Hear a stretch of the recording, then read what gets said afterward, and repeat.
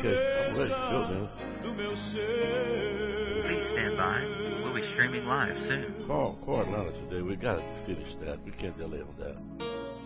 We got to call it. Shoot the number, the name. Please do that today. We got Please stand by. We'll be streaming live soon. We need to make a decision on that.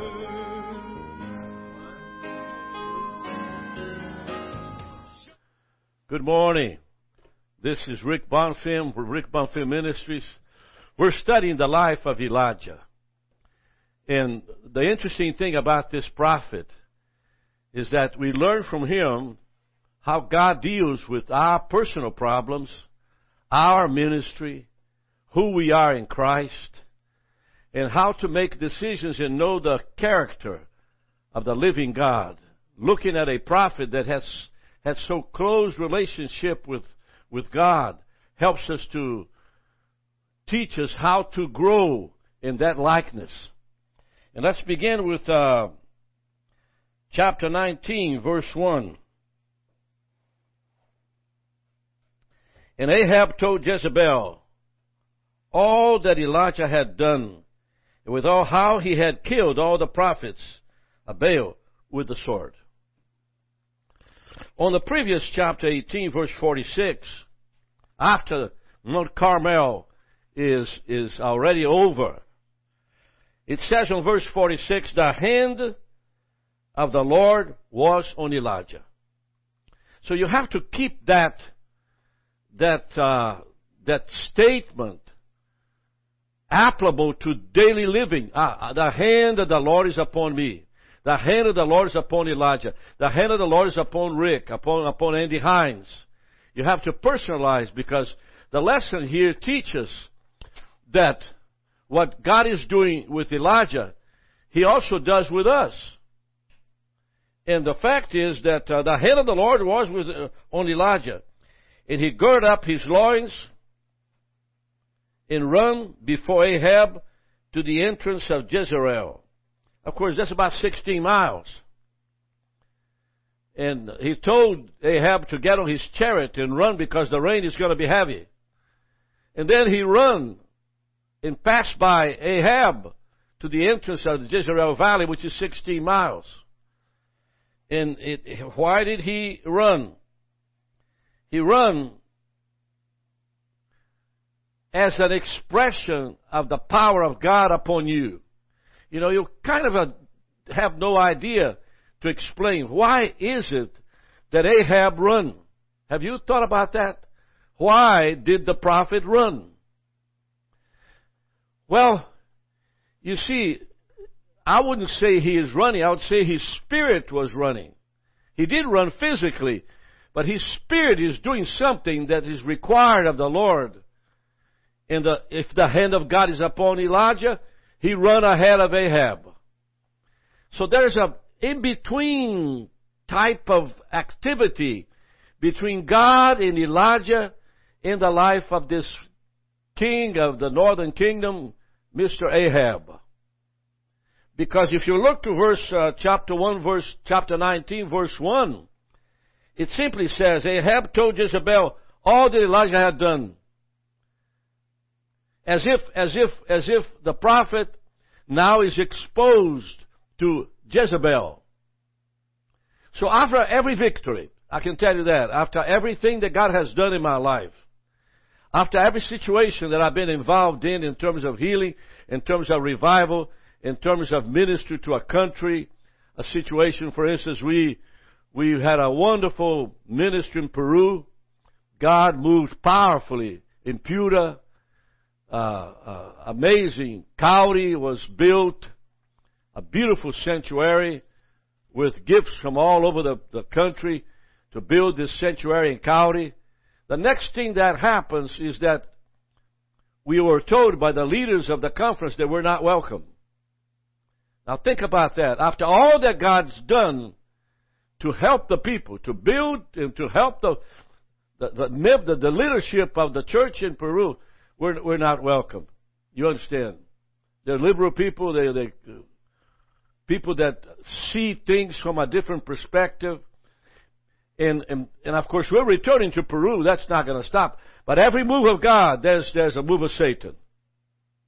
And so, then Jezebel did something. And it shows now what type of woman is Jezebel. Listen to this. Send a messenger unto Elijah, saying, and here's the message that the man that came to Elijah, the messenger told Elijah. So let the gods do to me, and more also, if I make not your life as the life of one of them by tomorrow about this time. Tomorrow about this time. So you're talking about a specific direction in the mind of Jezebel. Tomorrow, let's say on Thursday at 3 o'clock in the afternoon. Now, so we have to pause. Why would Jezebel wants to kill Elijah? Because she is married to Baal. And she is the power that controls Ahab. And so you have a mighty prophet of God. A man of unbelievable credentials. Distinguished.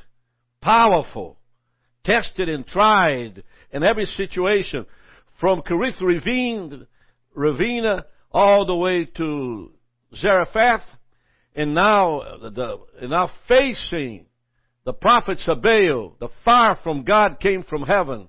Consumed the altar. And now he runs ahead of Ahab because the rain is coming. And Ahab is heading toward Jezebel. And Jezebel opens her mouth and says something. Now, so the question is, why is it that the prophet of God responded so negatively?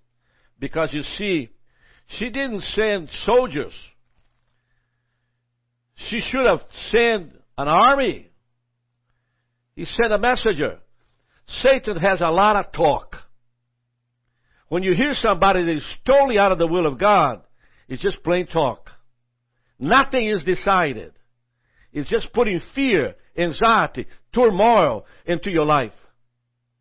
And you begin to be a slave of somebody's threat. You see, a threat is not really action. It's just lip service. And Jezebel is doing lip service. Christians that serve the Lord need to learn this lesson. That when you are used by God to do something He told you to do, Satan will respond with terrible vengeance against him. But you have to be strong in the Lord. You have to be aggressive in your faith. You can't live by intimidation. You can't live by lies and innuendos that bring to nothing and cause nothing and goes to nothing. Listen to me this morning. If you are going to serve the Lord, you got to learn that when you do something for the Lord, the devil will kick you. But you don't have to grin and run and hide. So let's take a look at next verse. And when he saw that I'm reading the King James, the Expositor's Study Bible. When he saw that, what does it mean he saw that? It simply means that his eyes looked at the messenger as if the messenger had power in himself to bring harm to his life. So Elijah's physical, flesh realm taken over. It comes to the eye. It comes to the ear. And you begin to believe that. And before too long, you are impacted by the lie.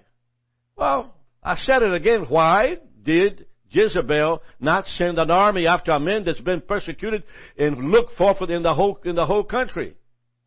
Even overseas, they look for Elijah. And so, and went for his life. What do you mean went for his life? He consumed fear. You see, fear is when you do what the Lord tells you to do. The next thing you have is fear. My name is my reputation, my position, who I am. I've learned in my life a long time ago, if the Lord tells me to do something, I'll do it. In the early years of our ministry, I'm talking about 1970s, middle 70s, 1980s, close to 40, 50 years ago, if God would whisper to me anything that sort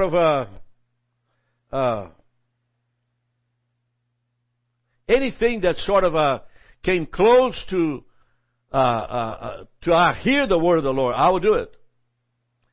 And I tell you, I did it. I did it. The Lord told me to go to Mississippi and to a Methodist church and be there for about 3 days singing. Mary Lucy and I got to Mississippi. We were supposed to stay in a house. When they found out they were from Brazil, they left to the back door, and we never had anybody there. On Sunday morning, I sung, and a woman began to laugh, ridicule me, as I prayed the Lord's Prayer. And the Lord, her mouth locked, and she was carried by the paramedics out of the sanctuary. And I exited to the back door and came to Athens. The pastor told me I couldn't stay there. It was the wrong invitation. Now you see, I went there in order for that woman to know the power of God. And that's how the Lord wanted to do it, and I had to leave. Now that clearly hurts your reputation. You know, what people think about you. You want to have a very respected ministry. Oh my gosh. You want to be known as a balanced person. You want to become a bishop. When in fact there's nothing in you that God can use because you are disobedient to His voice and you are full of fear and you act by fear. Fear controls your life to a point to where you are not able to serve the Lord but only serve others. Listen to me. That's exactly the spirit that came upon Elijah by the dirty mouth of Jezebel. So and he left his church, so he says, he went for his life and came to Beersheba, which belongs to Judah on the north, and left his servant there. He left the servant because, you see, when you are controlled by emotions that are full of fear, you hide yourself. You want to be by yourself. And so here's what he says. He himself went a day's journey into the wilderness. Wilderness is a spiritual position. It's a dry place. You know, the Median desert where Israel stayed for 40 years, it's a dry place. A dry place. Nothing there. Had to hit the water, the rock to get water. And came and sat down under a juniper tree. Now, a juniper tree is a tree that gives a lot of shade. If you research that, it has a scope of thickness in the bush that prevents the sun from hitting you. And so he found a juniper tree and he went to rest. And he requested for himself that he might die and said, "It is enough now, O Lord, take away my life, for I'm not better than my fathers." I'm not better than my fathers. Oh Lord, take care of me. I'm not better. Now, what caused a prophet of God with so much closeness? Talking about in the Mount Carmel, the fire that came and consumed the sacrifice from heaven, licked the water, the wood, the sacrifice, the stones to heaven, and completely, amazingly blessed him with a visual presence of God. What makes a man like that to be afraid of anything? Well, that is exactly what I've been telling you. That after a move of God, Satan comes to kill, rob, and destroy. And if you did what the Lord told you to do, you should stand and say, "Satan, you have no authority upon my life. You have no right to harm her and to humor and to speak and to suggest that there's something wrong with me, that I was out of order." And you've got to say that. You've got to reprimand Satan, because he will come and he will make a mockery of you if you let him. And in this sense, the great prophet is sleeping under the juniper tree. Sleeping. He simply just lost his ability to do the work of the Lord, and now he's a victim of a statement from Jezebel. That's in verse 4 of chapter 19. Look at verse 5. And as he laid and slept under a juniper tree. And so the prophet goes to sleep. This idea of sleeping here is that if I sleep, I'm not going to feel the pressure, feel the pain, feel the fear. I'll go to sleep. Means I become inept to respond to the fear that is residing in me. You see, you can't go to sleep on the Lord. God does not slumber, does not rest. And when the Holy Spirit is upon your life, you don't become a sleeper. You don't become somebody who tries to quiet down all that you have to do by sleeping. Rest, flesh in the rest. Flesh rest does not feed the spirit. The right sleep is when you wake up in the morning, you're through with that, and you do what the Lord tells you to do in order to continue to serve Him. And so look, and as he laid and slept under the juniper tree, behold, then an angel touched him. Now, I want to tell you something. The angel that appeared to Elijah was at Mount Carmel. The angel that appeared to Elijah was with him when he ran 16 miles to Jezreel. The angel of the Lord, as he heard the messenger, was right with Elijah. And so, in other words, an angel does not appear. Daniel 7:10 says there are myriads upon myriads of angels in the presence of God. You're talking about that any single moment. What Daniel is saying is this: there is 100 million angels in the sight of God to do His bidding for Him. Myriads upon myriads is 100 million. And so there's an angel that follows me. There's an angel that's inside of my car. There's an angel that watches over me day and night. There's an angel, and I can see him. I've seen him delivering me in situations that you will not believe. I'm following a car in front of me, and the phone fell out of the holder on my car to my feet. And I actually, for a moment, went down to pick it up. And when I did that, I'm about 5 seconds to hit the guy in front of me at 65 miles an hour. And suddenly the hand of the Lord moved that car into the passing lane.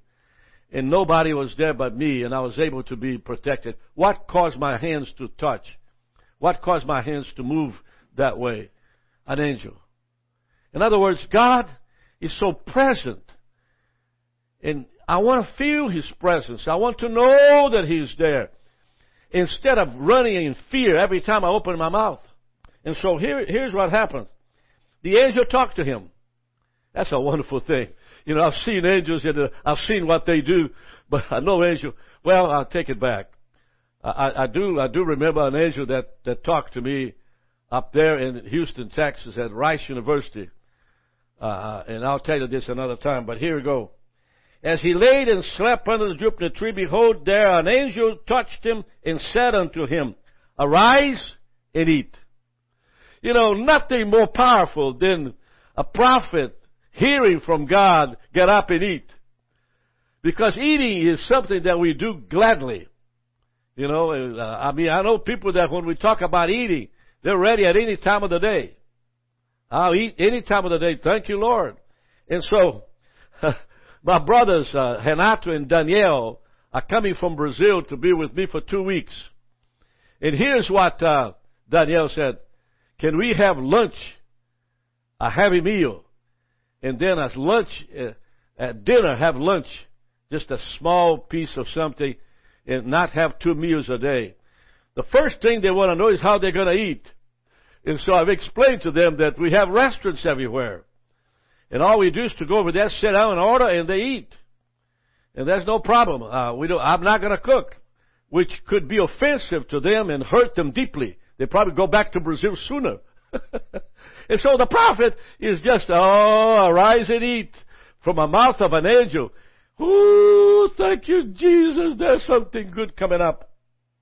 And he looked, and behold, there was a cake baking on the coals, and a cruse of water at his head. And he did eat and drink, and lay himself down again. Now the bread that God made, the water that came from the mouth of God, is something to behold. You're talking about the best bread, the best water you can ever touch it. And by the way, I don't believe it was cold. It says there was a cake baking on the coals. Ooh!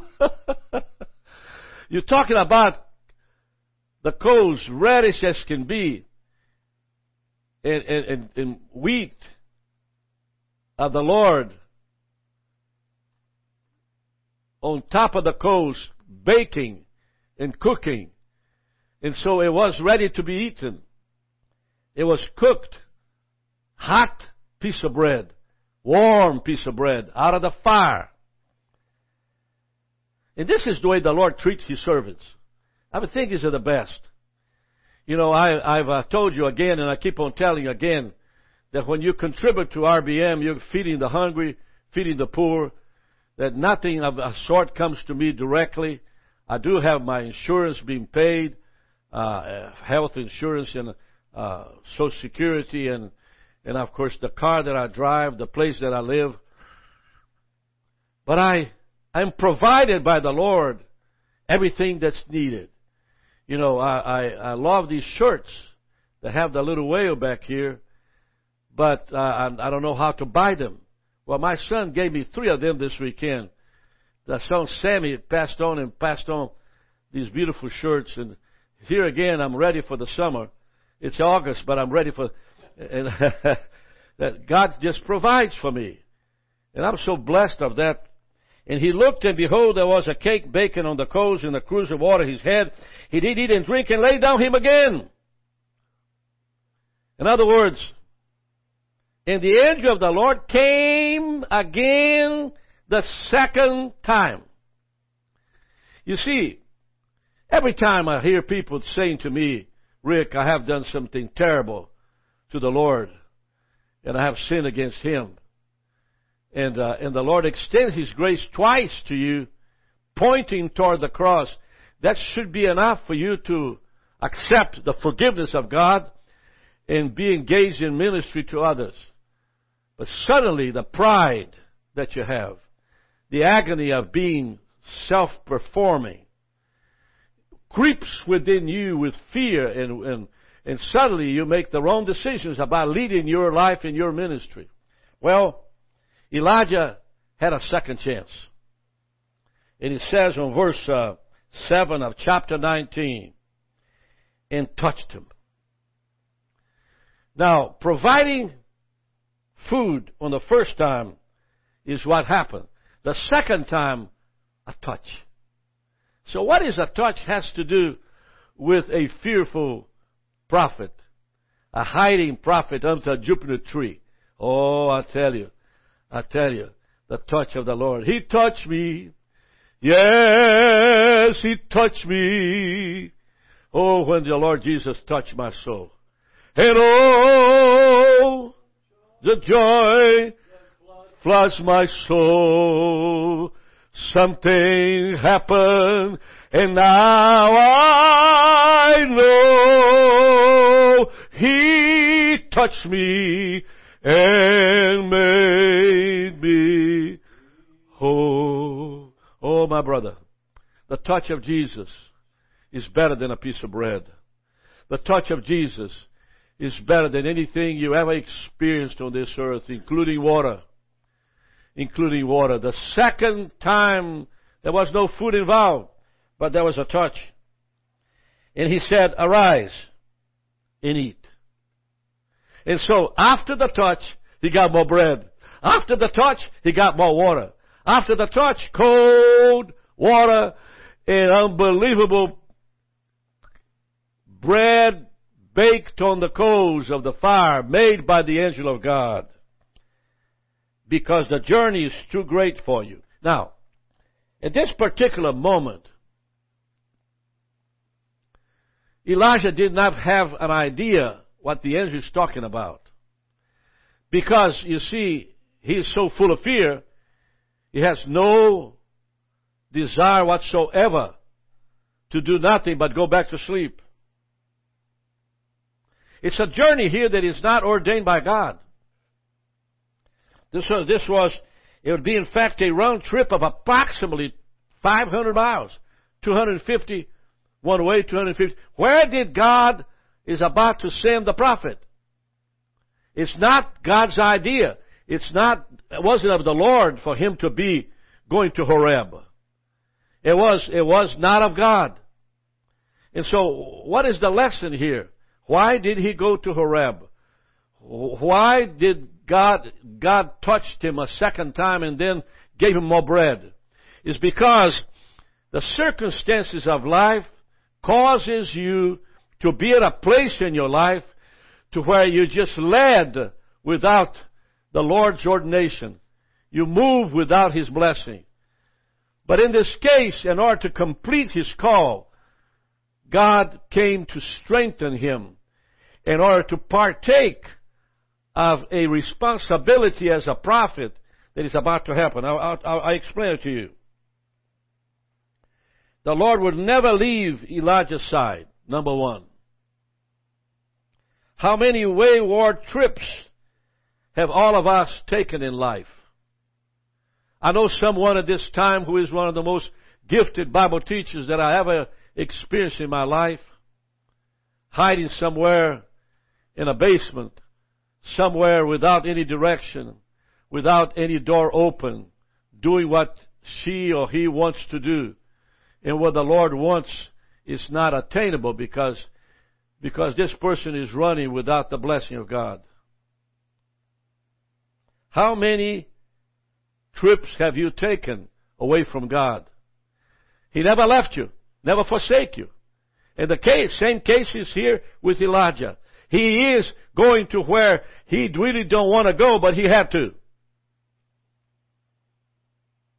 Elijah goes to Horeb. Now Horeb is a place in the desert. If you go into Mount Sinai, scholars say there are two peaks. One is Mount Sinai Peak and the other one is Mount Horeb Peak. Calvin saw that way. You know, the leader of the Presbyterian Church. Two mountains. One say that Horeb is a separate mountain. The mountain of God, where the law was given. So the place that he's about to go is 250 miles. It's all the way to Mount Carmel, which is next to the lake of Galilee. I mean, talking about 30, 40 minutes by bus. All the way down, moving directly all the way to Mount Sinai. He didn't eat and went in the strength of that meat 40 days and 40 nights unto the Horeb, the mountain of God. It's about 180 miles from where he was. The food prepared him by the angel was supernatural and provided supernatural strength in the middle of a great battle. My brothers, I want to share with you a prayer that you be able to give to the Lord that which He requires you to do. I don't want to be in a trip that's not of the Lord. You know, if you ask me what happened to me these days, we're preparing, moving furniture, downsize the office in order to move to Atlanta, in order to have the Rekindle the Flame conference there and reach more people for the Lord. And so I'm in preparation for that, and the Lord has called me. But I want you to know that I'm not going without the blessing of the Lord and His meat, His bread on the hot coals, and His cup of His water. So God, I pray in the name of Jesus that my brother and my sister today be convicted of the Holy Spirit, that they're called to serve you, involved, being on time with the Lord. I pray, God, that we not succumb to fear of finances, fear of failure, fear of anxiety, fear of turmoil. I ask you, God, for your hand to be upon this ministry and all of those that supported and be here in the name of Jesus. Amen.